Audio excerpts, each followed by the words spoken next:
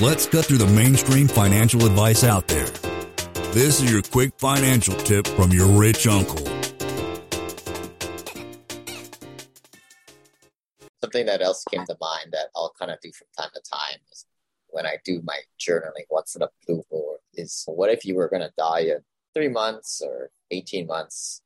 Something just long enough where you had some time to plan and execute something of value. What would you do? Because I think too often we go through life as there's infinite time, but when you get focused to narrow in on a narrow time frame, you get very focused and the noise goes away. All the extra things that don't matter go away. There's just another idea for folks out there to do that. That's a terrific, I just really want to support that. That is such a good question to ask oneself. If you were told by a doctor that you had 5 years to live, how would you want to live it? What would you want to do? What would you want to say? And then another question that I like is, what if you went to the doctor and you learned you only had 24 or 48 hours to live?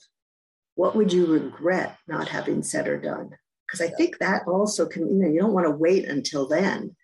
So that come back to whatever age you are now and think about what's important to you. What do you want to make sure that you've said or done or experienced so you don't reach the end with a lot of regrets?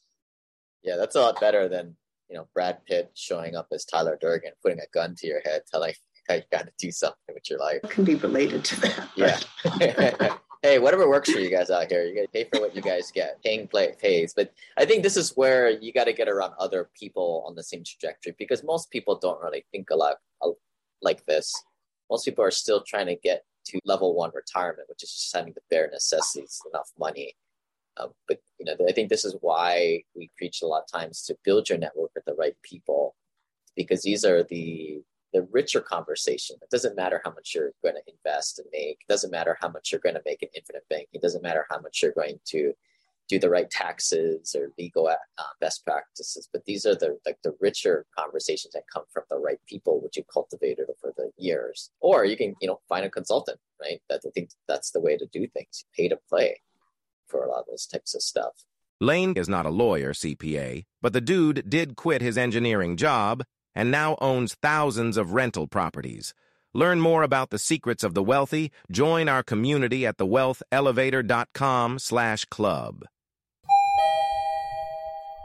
And if you're looking for a longer form podcast, also subscribe to the Wealth Elevator podcast.